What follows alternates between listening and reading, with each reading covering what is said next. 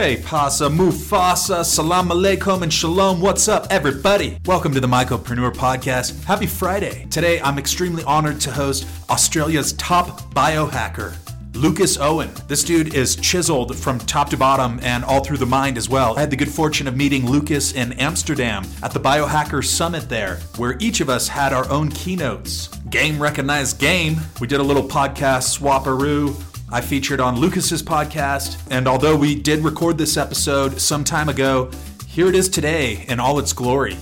I think this individual has a lot of very impressive information to share, very important information. So we're going to dive into all of it right now. And since we're on the subject of biohacking, let's biohack your way to a better biome. And we can do that by using a couple of products from the Mycopreneur sponsors. All killer, no filler, fruiting body supplements. Yes, the mushroom part of the mushroom. None of the grain, none of the filler, none of the roots, none of that other gobbledygook. This podcast is brought to you by Real Mushrooms. Check out realmushrooms.com, the gold standard in functional mushroom extracts in North America. And I'm using a number of the supplements they have on offer on a daily basis. And I'm even giving some to my dog. Yes, they've got precision targeted mushrooms for the canine bio to help support immune vitality and overall health. Tap in with Real Mushrooms. Also, got to give a huge shout out to Everyday Dose Mushroom Coffee. I'm a big time coffee guy, but I can't be drinking 3 or 5 cups of coffee. So I've started taking my morning coffee as usual and then switching over to Everyday Dose, which also has coffee in it, by the way. And it truly is an impactful and inspiring addition to my workflow. Work smarter, not harder. You know what they say. Rounding out the trifecta of Mycopreneur power sponsors, Micro Boost, baby. Yes, MyCroboost.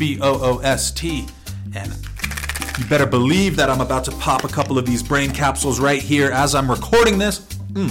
Yes, that's the lion's mane cordyceps mushroom extract vegan capsules. All of these products, of course, are only made using fruiting bodies. Yes, because we want our mushrooms to have mushrooms in them. All right, without further ado, shout out to everyone listening. Hope you're having a great Friday. I have a good feeling it's going to be a great weekend for you. Onward and upward, let's get this show on the road. Okay, Pasa Mufasa, what's up, everybody? We've got Lucas Aoun here, Australia's #1 biohacker and a men's health expert. We're going to talk about testosterone in men and many other important facets of men's health today. Welcome to the program. How are you doing today, Lucas? Dennis, great to be here, man. I'm very, very excited to chat, and I'm stoked to be here. Yeah, so we had a chance to tune in on your podcast where I was recently hosted and in person before that in Amsterdam. So I've been following your work since then and learning quite a bit. So I figured it would benefit my audience today if we could discuss some of the cutting edge research that you're involved with, both in the psychedelic space and beyond. So maybe the first place to jump in is straight into your area of expertise, which is about testosterone and testosterone levels in men. So what is it specifically that makes testosterone so important for men, Lucas? Yeah, well, I might share a bit of a background story into with the biohacking space. I mean, I've been in this space for at least 7 years now, and I've been very passionate about ways in which we can optimize the human body and how we can improve energy, recovery, focus, improve sleep. And as I dive deeper, I started to realize that testosterone for men was absolutely essential to be dialed in to improve energy, recovery, confidence, well-being. And so I started diving deep into the literature, started learning about what testosterone actually is, what effects it exerts on the body, and how it can massively affect our thoughts and behaviors. And then I started to realize, all right, now this is the hormone to really dial in and optimize. And then from there, I went off on a quest to massively optimize my testosterone levels naturally, and I ended up getting it near 1,000 nanograms per deciliter, which is pretty much, maxing out the reference range in terms of testosterone. Yeah, well, I think it's safe to say that testosterone levels in men, specifically in the United States and in a lot of Western countries, are at an all-time high right now. No, that's a little bit of a joke. Actually, I think they're quite lacking, right? There's been an issue with a lot of the male population maintaining optimal T levels or testosterone levels. Why is it today that testosterone levels in men seem to be so low? Yeah, it's a great question. I mean, if we look at the reasons why men have such low testosterone these days, it really comes back to environmental toxins and plastics in our environment, looking at things like nutrient deficiencies, poor sleep, extreme stress, and also obesity or carrying excess body weight. So there's various factors that are contributing to this low testosterone state that a lot of men are facing. And in terms of like dialing in different elements of their lifestyle, so we're looking at, optimizing sleep, getting good nutrition, optimizing your diet, optimizing your exercise workouts, so making sure you're doing some form of, heavy weight training. But if we really, look at the main causes of low testosterone in men, it really comes back to that poor lifestyle decisions, and it really can be changed. Like, this is something where, with the help of, myself and other men's health educators, we can, teach men that there are various things that they can do and also take supplemental that can, help to optimize their testosterone levels naturally. So what's one of the first things that someone can do if they're feeling like they're depleted on their testosterone levels? And I think a lot of us have been there, where if you haven't been optimally cultivating your health, then issues can compound. And then all of a sudden it becomes this kind of huge heroic effort, it feels like, that's required to get back in shape and to get back on top of the game. What are some basic things that an individual can do right now if they want to turn around their health and they want to start pursuing a better testosterone level? Yeah, so if a guy really wants to max out his testosterone levels immediately, the first thing that I would change is their diet. And so specifically focusing in on saturated fats, so plenty of organ meats, liver, kidney, heart, spleen, testes, brain, consuming many of these organ meats, which are beneficial because they contain highly bioavailable nutrients like vitamins A, D, E, K, or K2. And these nutrients are, well absorbed by the body.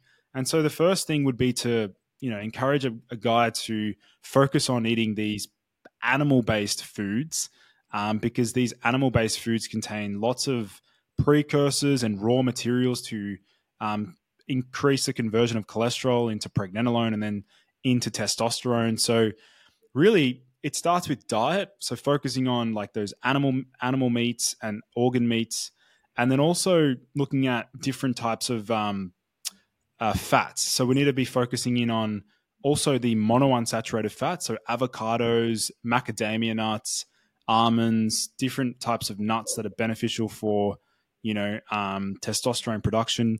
So really, from a dietary perspective, I would say cutting out processed food and highly refined sugars. That's definitely number one.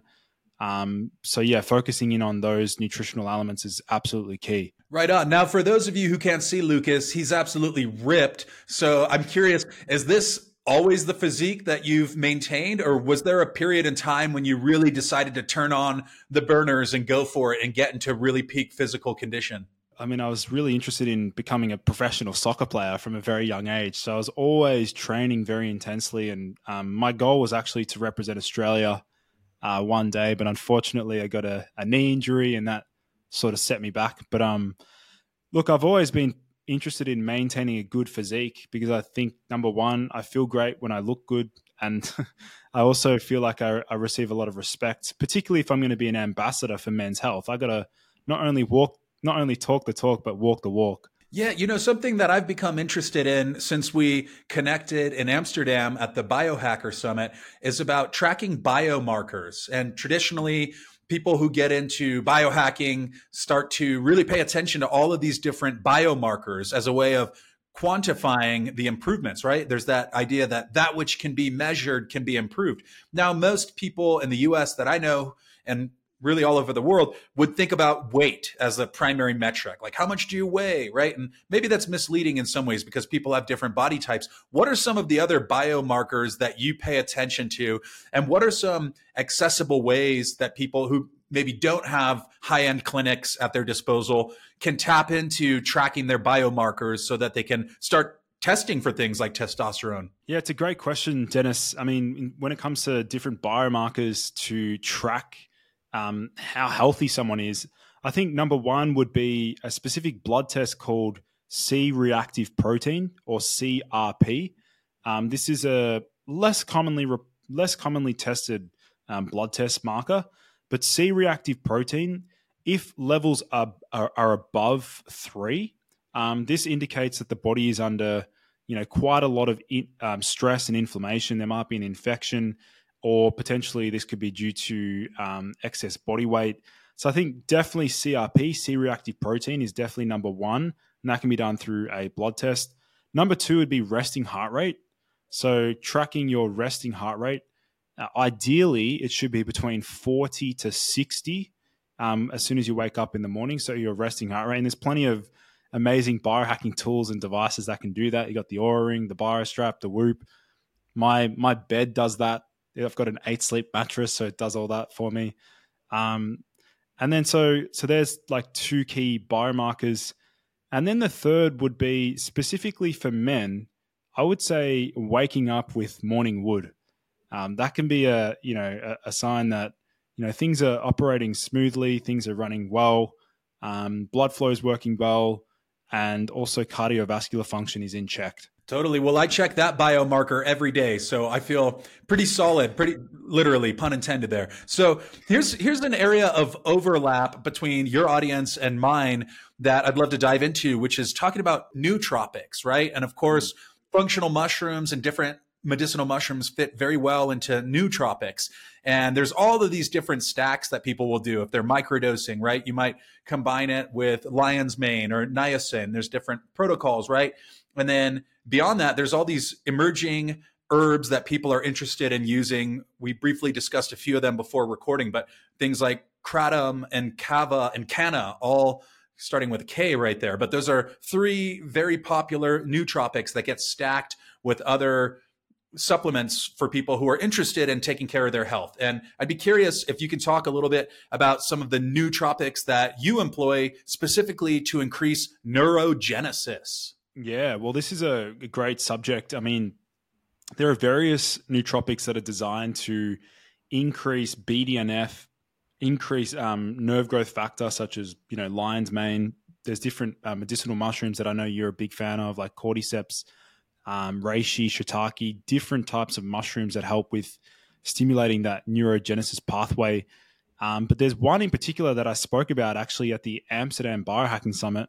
This was the main focus of my talk, which was how we can tickle the same receptor that psychedelics also activate. And that is the serotonin 5-HT2A, the 2A serotonin receptor. This is one of the receptors which we understand that classical psychedelics like LSD, psilocybin, mescaline, DMT, they all appear to activate that same receptor. So I was interested in ways that we can also tickle the receptor or make the receptor more engage it in a way that doesn't actually induce the hallucinations or the actual psychedelic experience.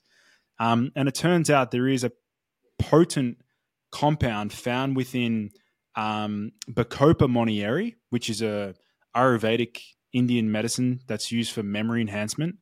There's a compound within that particular herb called ebolin lactone, which is, like we say let's say you get a green tea extract.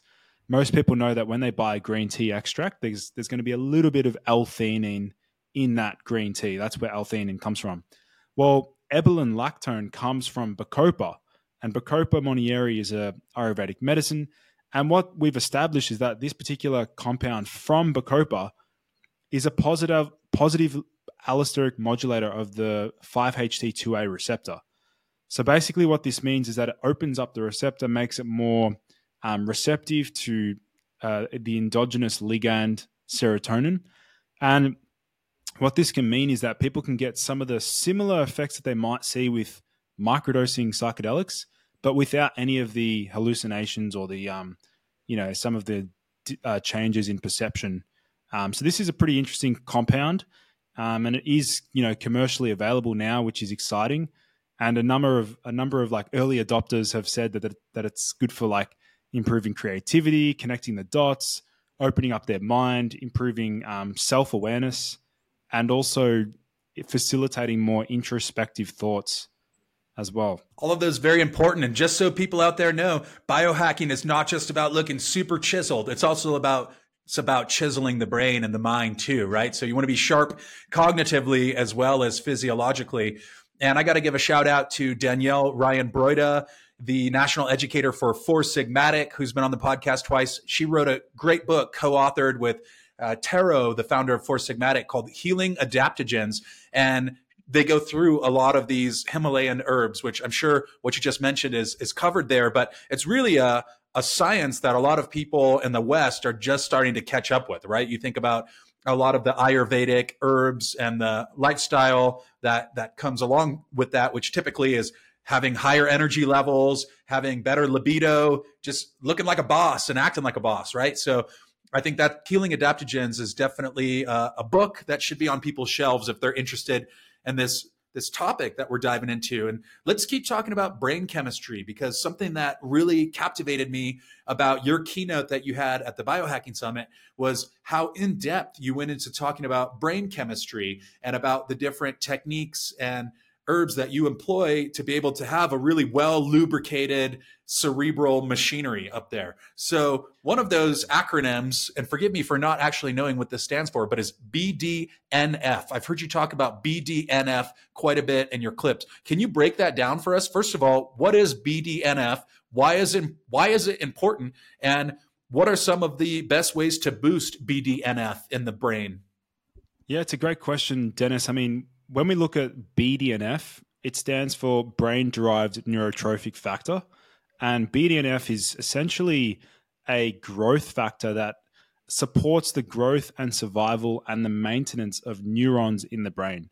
So we look at BDNF as like a master regulatory hormone that helps to keep the brain cells and neurons in check and healthy, and also helps to facilitate neurogenesis.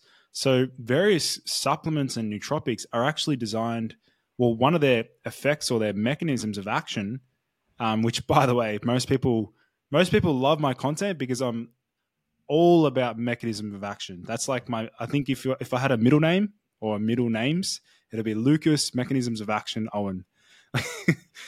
Because I just love learning about how things work and different pathways. But if we look at different nootropics and supplements, like different amino acids, one of them taurine, which is found in Red Bull. Funnily enough, taurine is a stimulator and a promoter of BDNF, which is actually a good thing. It's not a bad thing just because it's found in Red Bull.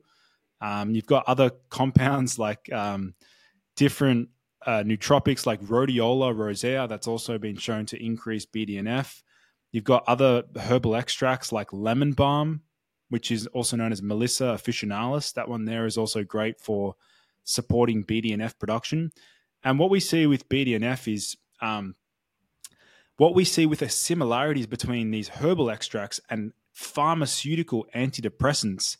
A lot of these antidepressants made by big pharma, like SSRIs and different or NRI, like different norepinephrine reuptake inhibitors, they actually also increase BDNF. So we can see that, generally speaking, increasing BDNF, which can be done through supplementation, it can also be done through jumping into a sauna. So using a sauna, that also increases BDNF. Doing a physical activity or exercise, that's beneficial. Fasting can significantly increase BDNF. So we can see that it's definitely a pathway that we want to promote and facilitate.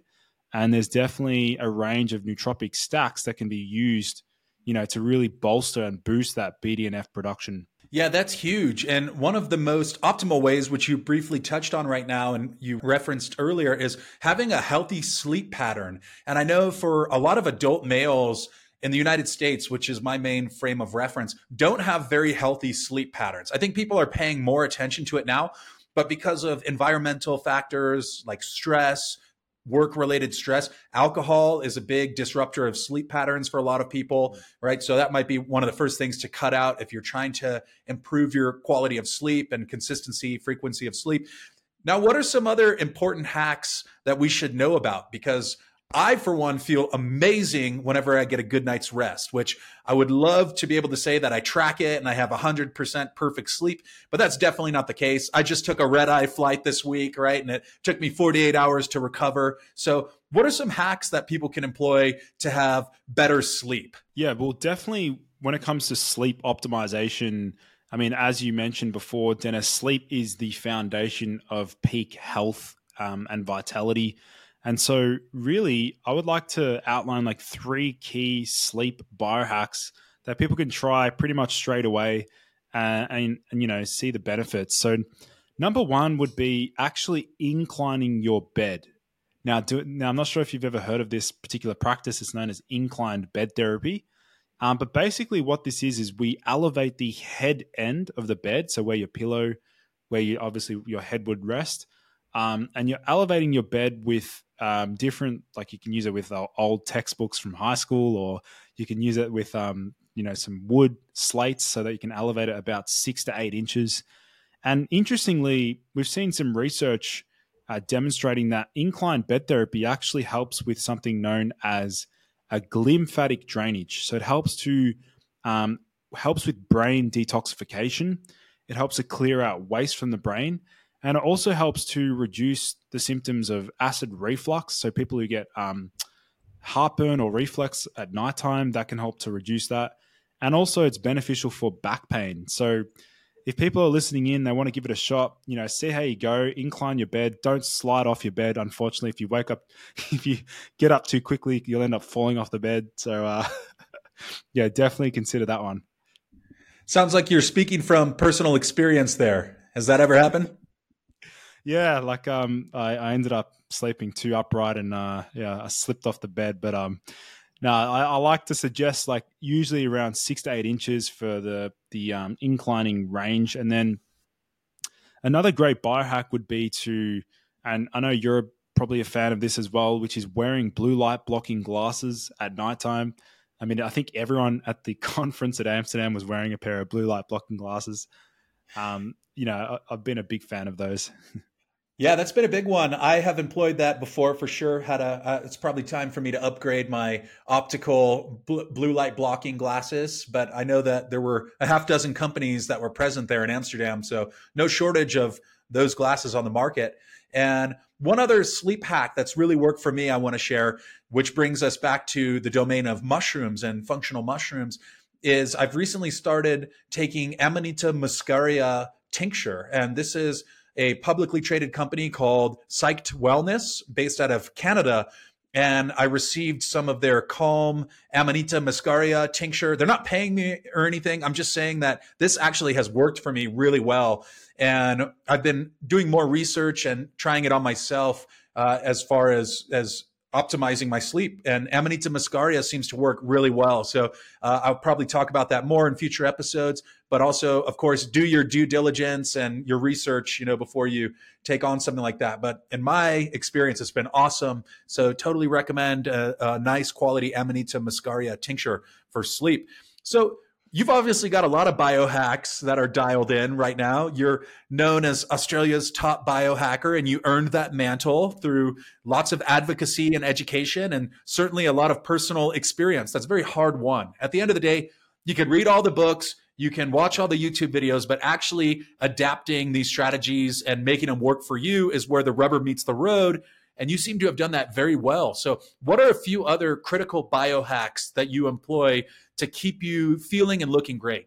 Well, actually, another one for sleep is relatively unknown, but it's actually from the category of what we call marine drugs. So compounds and substances that are actually found not on not on dry land, but actually under the water, and actually within the seaweed and the sea environment and things like that. So sea marine biology and marine drugs is a really interesting area. Most people know about wakame as a seaweed. There's different types of seaweeds. There'd be thousands of different types of seaweeds out there. But one in particular that has actually been utilized and studied extremely well in Japan, and they've spent over $30 million researching this particular seaweed, is called Eclonia cava. Now, not to be confused with kava, kava's from Fiji, but this one here is called Eclonia cava, and it's actually a brown algae, a brown seaweed that has some remarkable benefits in terms of improving health and specifically helping with deep sleep. So in particular, Eclonia cava, if you take it about 60 to 90 minutes before bed, number one, it will increase alpha waves in the brain, just like we see with L-theanine, so helping to facilitate like a meditative state, a calm state. Number two, it helps to lower cortisol, and it does this pretty dramatically, and that's a good thing. You want to lower cortisol before bed. And then it also helps to increase non-REM sleep or non-rapid eye movement sleep. And one of the biggest effects that both myself and then a bunch of clients that I've worked with have noticed is that when they take Eclonia cava before bed, they end up waking up feeling like they cannot possibly go back to sleep. And that's how you know you've had a great sleep is, when you wake up in the morning and you feel so like alert and awake that you there's no possible way you could, hit the snooze button, roll back over and fall back asleep. Like that shows that you've had high quality sleep. And I've also tracked it on my 8 Sleep mattress to check my heart rate variability, my deep sleep, and my REM sleep. And I saw improvements in all of those parameters following the use of Eclonia cava. So that one's out of Japan, but it's also available in the US and other countries as well. And that one there is a great marine drug that I think has some huge benefits that not many people even know about. Totally. There's also not a lot of research into marine fungi, but it's an area I'm very interested in. There's a lot of fungi that are in the marine ecosystem as well. And I suppose that just as we're starting to catch up with some of this research about the seaweed variability and the potential health benefits there, that there's also got to be some benefits of the fungi. I don't see why that wouldn't be the case. So stay tuned for that one, everyone, because there's not too much research being done on it currently. So we've targeted a few different areas of the human body for optimal health, right? We talked about the brain. We talked a little bit about morning wood. We talked a little bit about the heart health. And another huge critical component and an organ that we often overtax and ask far more of it than it should ever have to do is the liver. And especially in a society, a developed nation where you have typically a very rich diet, you have a lot of fatty foods and processed foods, you have a lot of alcohol, consumption of alcohol is normalized. I know a lot of people are looking for something that can help their liver deal with the enormous caseload that we assign it on a daily basis. And I imagine that you have some biohacks for this as well. So what are some of the strategies and some of the dietary supplements that you use to protect the liver and to get the liver functioning optimally? Well, the liver, as you mentioned, is absolutely essential in today's day and age, purely because we're inundated with so many toxins and pollutants, and we need to just make sure that we're respecting and nurturing the organ that detoxifies a lot of these toxins and pollutants in our environment.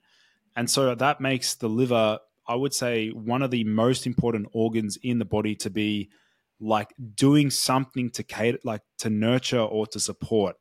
And so if we look at liver health, when I studied naturopathy, I'm a qualified naturopath, we learned about different herbal extracts, different botanicals. And there was a key word that kept popping up, which was hepatoprotective, or otherwise there's another one as well called hepatotrophorestorative. And hepatoprotective, there are various different herbs that can exert a liver protective effect. And so common ones that most people know about are milk thistle, artichoke extract, curcumin. There's different type or dandelion root. And what we notice with these different botanicals is, funnily enough, a lot of them actually have a very bitter taste. So a lot of these beneficial herbs that are beneficial for liver health actually have a very bitter taste profile. And the bitter receptor is interesting because it actually stimulates, when you activate the bitter receptor on the tongue, it's actually, you can actually activate it on the tongue. That actually triggers bile production. It stimulates the liver to start detoxifying. And I remember running an experiment on myself at school when I was experimenting with different herbs. I actually remember playing around with one really bitter herb called gentian root or gentiana root, which I put it in a glass of water. I mixed it in, stirred it around, and then I basically just put it in my mouth, but I didn't actually swallow it. I just put it in my mouth, swished it around for maybe like 2 minutes, and then I spat it out. And then I remember feeling like I literally heard gargling and a different noise come from my gallbladder region. I started salivating, so I started getting that, saliva production, and my appetite increased. And that just goes to show that like these bitter herbs, which are, they're ubiquitous, like they're commonly found. They actually have a liver protective effect. And the same goes for coffee. Coffee has been shown to have a liver protective effect if you consume 2 to 3 cups per day. And so really some of my favorite liver protective supplements, number one that I use pretty much every single day, Dennis, is artichoke extract. I love artichoke extract. When I looked at it from a traditional Chinese medicine perspective, TCM, they love artichoke. They say it's a liver cooling herb. It helps to reduce liver heat.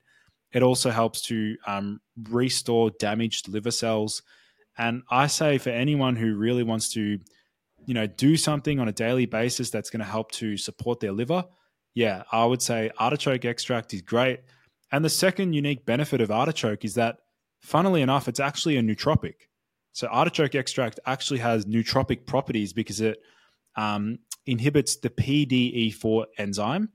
And that basically helps with cyclic AMP and long-term potentiation and also verbal fluency. So that's actually one effect that I pretty much always notice with artichoke extract, is that it improves my verbal fluency.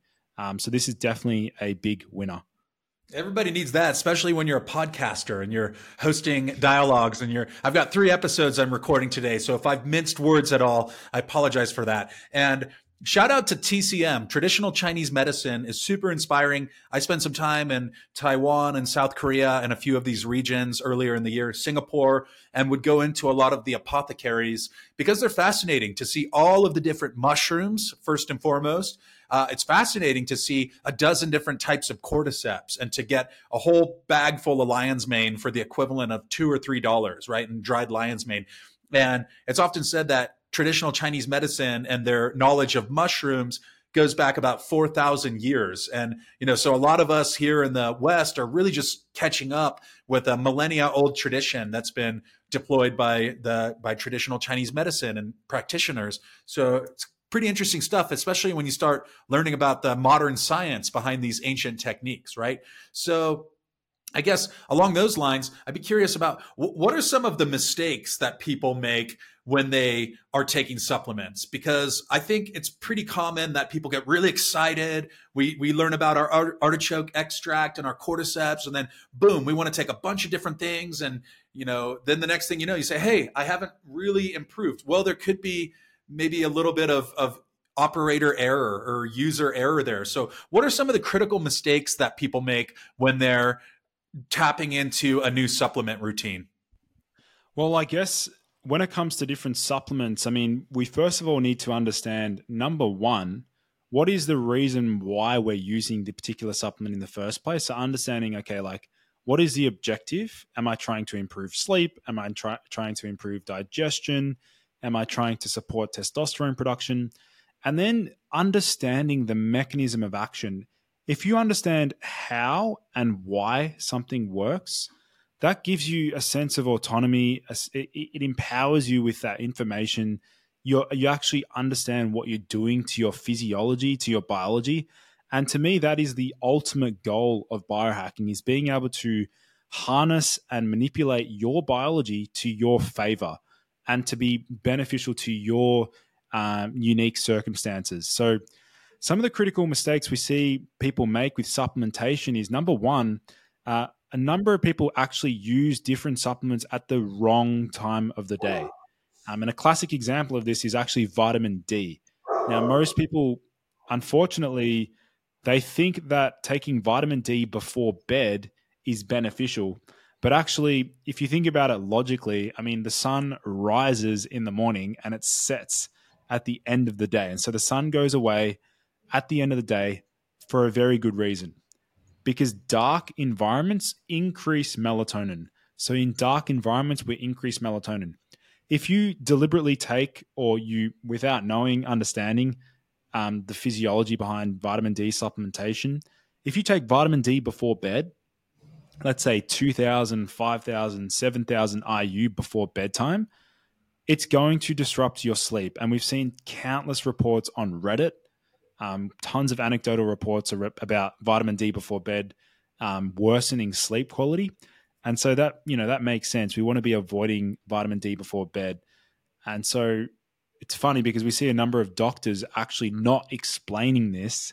When you go to a pharmacy, they don't really tell you, take this vitamin D. It should be taken early in the day before noon with your main meal. So that can be your first meal when you break your fast, or perhaps for breakfast, as long as your breakfast has like 5 grams of fats, because vitamin D is fat soluble. So that would be number one. Number two would be trialing too many supplements all at once. Now, I can put my hand up and say that was definitely me. 4 or 5 years ago, I was obsessive with like taking so many different things, doing the shotgun approach and throwing everything at my biology and seeing how I feel. The big drawback and the issue with that is that you will never understand exactly how you respond to each individual supplement. Because what I've learned over the years is there's various effects that supplements can induce or cause that you may not think are attributed to that particular supplement, but indeed it was because of that supplement. For example, there's a certain probiotic that I've used over the years. I didn't really understand that it could have this particular effect on mood, but it turned out that it had a pretty potent effect on my mood. But it was difficult to understand that until I took more of a stripped it back, streamlined my supplement stack, tested each supplement individually first for about 2 weeks. Basically, you're no longer a virgin to these compounds. You actually understand them.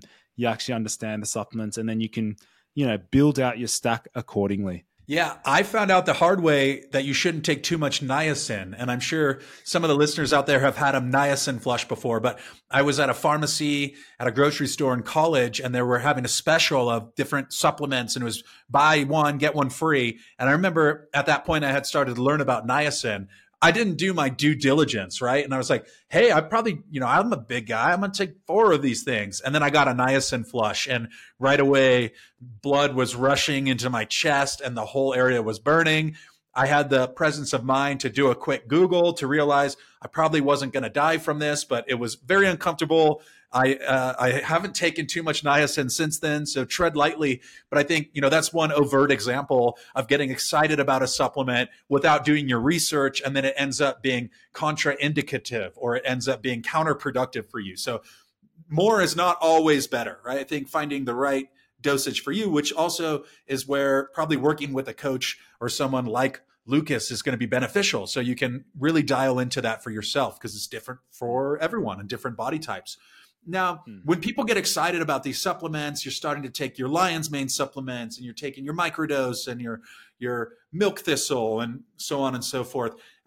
Potentially, you could desensitize your brain, I think, is at least one of the issues that people run into. And I've seen this with microdosing, where people say, hey, you have to do a protocol so that you can reset a little bit instead of just building up a tolerance to it. So do you have any insights into how you can resensitize your brain to some of these stimulants we've talked about without taking a prolonged break from your routine? Well, that's a great question. I mean, a number of people love the effects of nicotine, caffeine, potentially even some smart drugs or like different stimulants like modafinil or Adderall.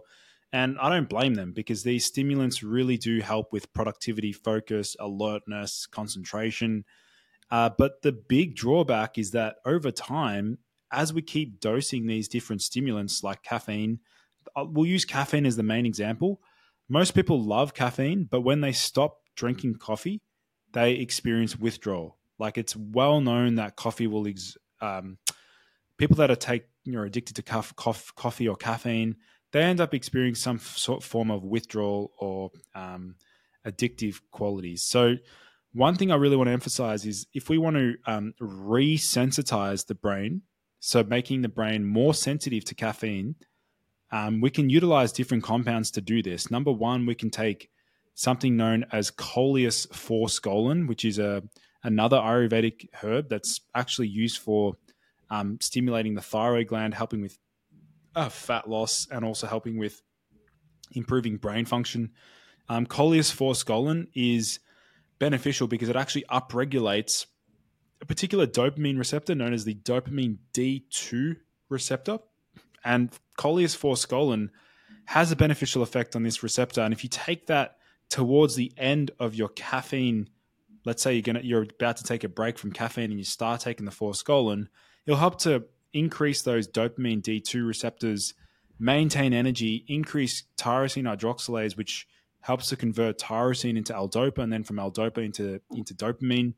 And, most people notice a pretty easy transition if they're trying to like wean off caffeine, or if they're trying to potentiate the effects of caffeine and make it actually stronger.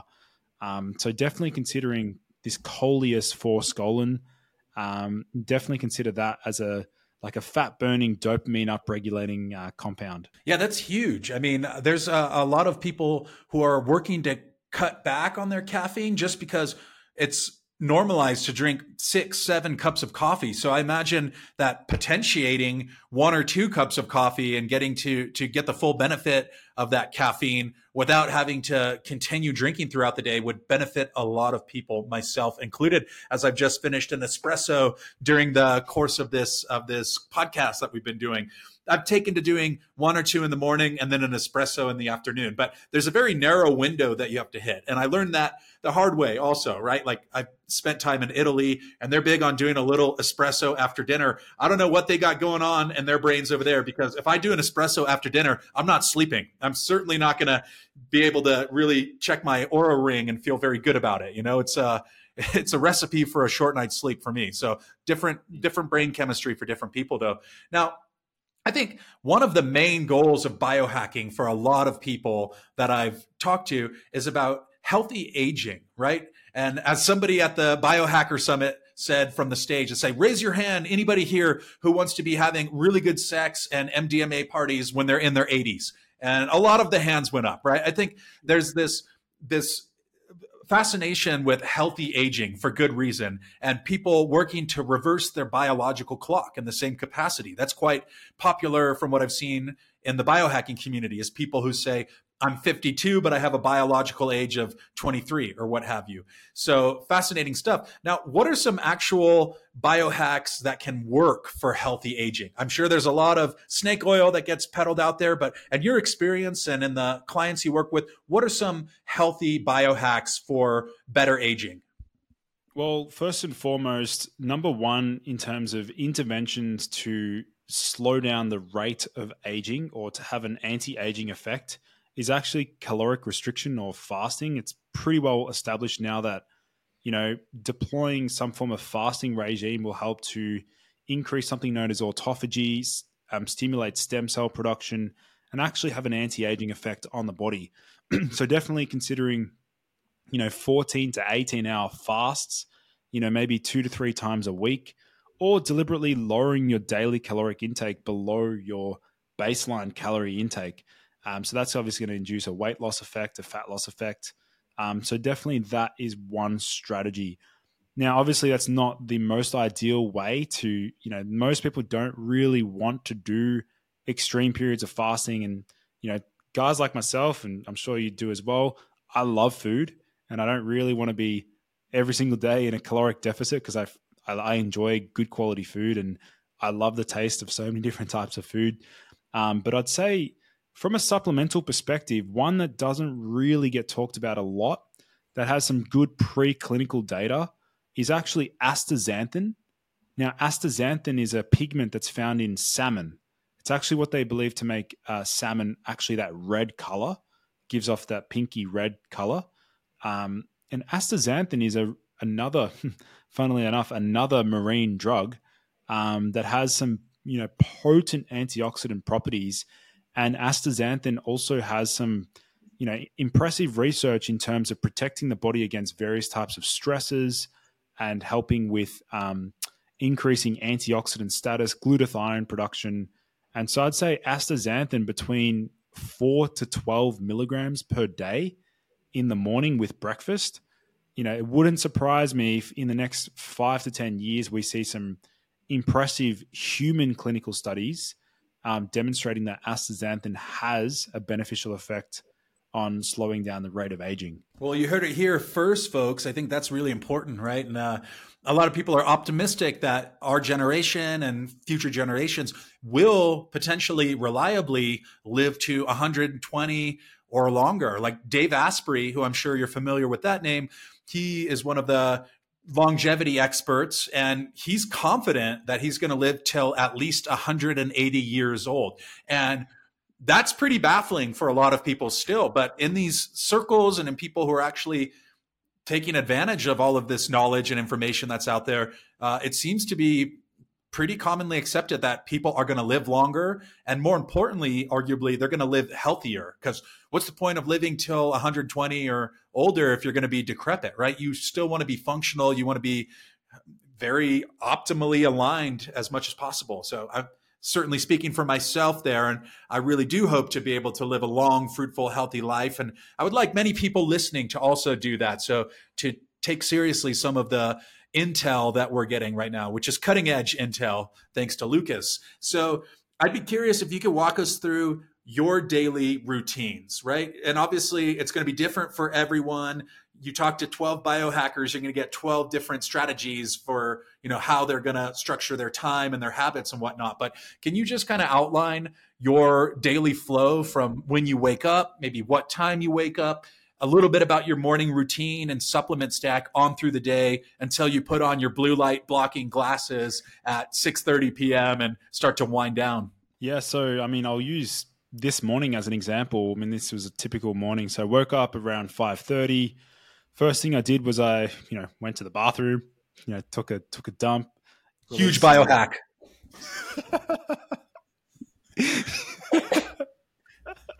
Yeah, took a dump.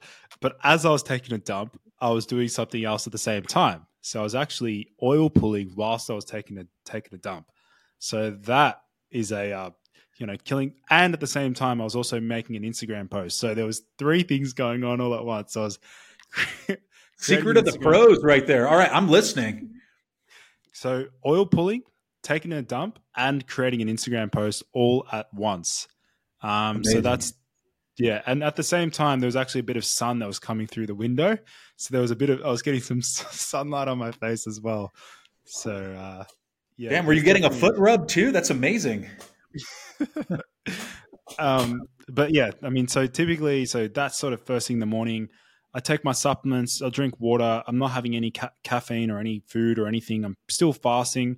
I went to the gym, trained abs for like 40 minutes, came back, still fasting, went on the treadmill, did some steps. Usually I do about, realistically on an ideal day, I try and do 10,000 steps on my treadmill. I'm responding to emails as I'm doing that. That's my most productive part of the day, is actually the first 10,000 steps, where I'm just like responding to emails, planning out the day.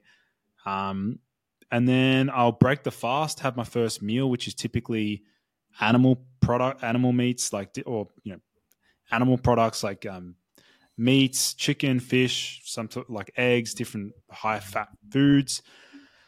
That's when I'll take my supplements as well. So I'll take a bunch of different supplements, which I'm at the moment taking taurine, PEA.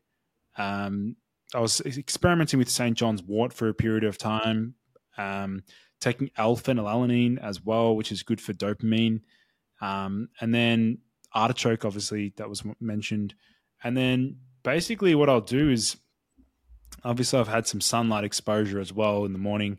But really, it's not that over the top. Like, I don't go crazy with a 3-hour morning routine. Like, I know Brian Johnson has a 3-hour morning routine. I choose to sleep in longer than do a 3-hour morning routine. Yeah, he's fascinating. And he was a speaker at a conference that I was recently speaking at. And it was my first time to really see him, although he Skyped in. But he really burst on the scene over the last year or two, right? And has populated a lot of our timelines with his very eccentric but seemingly effective routine and advocacy as far as longevity and biohacking and supplements, which there's quite an overlap, increasingly so, between psychedelics, biohacking, and longevity. And there was just a great article in The Guardian written by my friend Shayla Love, shout out Shayla, that calls psychedelics and longevity long lost twins, essentially, that they seem to be very effectively aligned. And the reason for that, according to Brian Johnson, being that psychedelics can give you a reason to live longer, right? That you can kind of combat your traumas and overcome using these various medicines and healing modalities, as we call them. And then you're really stoked about living longer, because for lots of people, for this biohacking and longevity, like, you really have to have a North Star, that you have to really enjoy your life and your health in order to want to preserve it. And I think that's probably one of the fundamental challenges for a lot of people right now who are suffering from depression or from PTSD and these indications that it's difficult to see through the fog, right? And along those lines, brain fog is such a huge thing, especially in the digital world we live in, right? People are constantly consuming information. We get bombarded by all this different information. There seems to be a lot of expectations for, how we show up in the world. So what are some of the techniques that you employ to cut through the brain fog and to stay very sharp and focused? Yeah, definitely. When it comes to brain fog, I mean, first and foremost, if we look at the typical symptoms of brain fog, it's more like lack of mental clarity. You can't find the right word. You feel like there's a heaviness in your head. You just feel like sort of out of it, not really focused. Things look a bit hazy. So brain fog is a real common issue, and a number of people experience it on a daily basis. And even a lot of people experience it without, they actually suffer from it, but they don't even know that they have it. And they haven't actually seen what it's like to feel at their peak when they have zero brain fog and great mental clarity. So definitely there's a range of different nootropics that can help with that. Specifically, we want to suppress neuroinflammation, so inflammation that occurs in the brain. And we can do this with taking a liposomal or an advanced form of glutathione.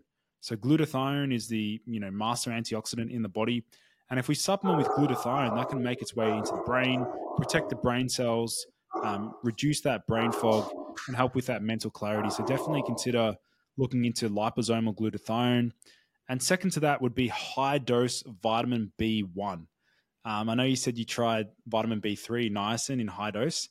Well, I can assure you that if you take vitamin B1 in a high dose, I promise, Dennis, you won't flush. You'll stay the exact same color.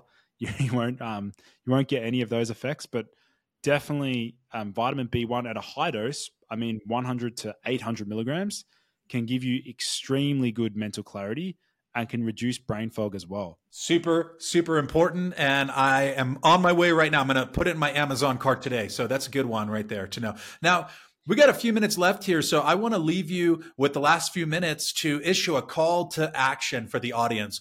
How can people connect with you? What kind of coaching services and programs and consultations are you offering? And what is your parting shot for the Mycopreneur audience today, Lucas? Yeah, no, I appreciate the appearance here, Dennis. So they can find me at Boost Your Biology on YouTube. That's where I post a lot of content. I know you're big on YouTube as well, but that's like my main goal is to build that up. So there's over 500 videos on there with all free, great content, health education. So go and subscribe there, Boost Your Biology. And if they want to personally work with me, they can go to boostyourbiology.com. That's boostyourbiology.com. They can reach out to me there and connect with me, and they can also check out my other social media platforms on that website there as well. Well, you have a ringing endorsement from me, my friend, and the dude is a class act all the way around. So thanks again for coming on the Mycopreneur podcast today, Lucas, and I wish you continued success in all of your endeavors. Awesome. Thanks, Dennis. We'll be in touch. And that is a wrap. Thank you for sticking around to the bitter end. It's very sweet of you to commit so thoroughly. Don't be a stranger. Let me know what you thought of this episode, and please consider checking out the substantial backlog while you're at it. You can reach out to me via email, mycopreneur@gmail.com, or hit me on any of the numerous social platforms that I'm currently active on. @Mycopreneur Podcast is the handle on Instagram and Twitter. Thank you all very much for sticking around. Have a wonderful day. I'll see you back here next week on the Mycopreneur Podcast.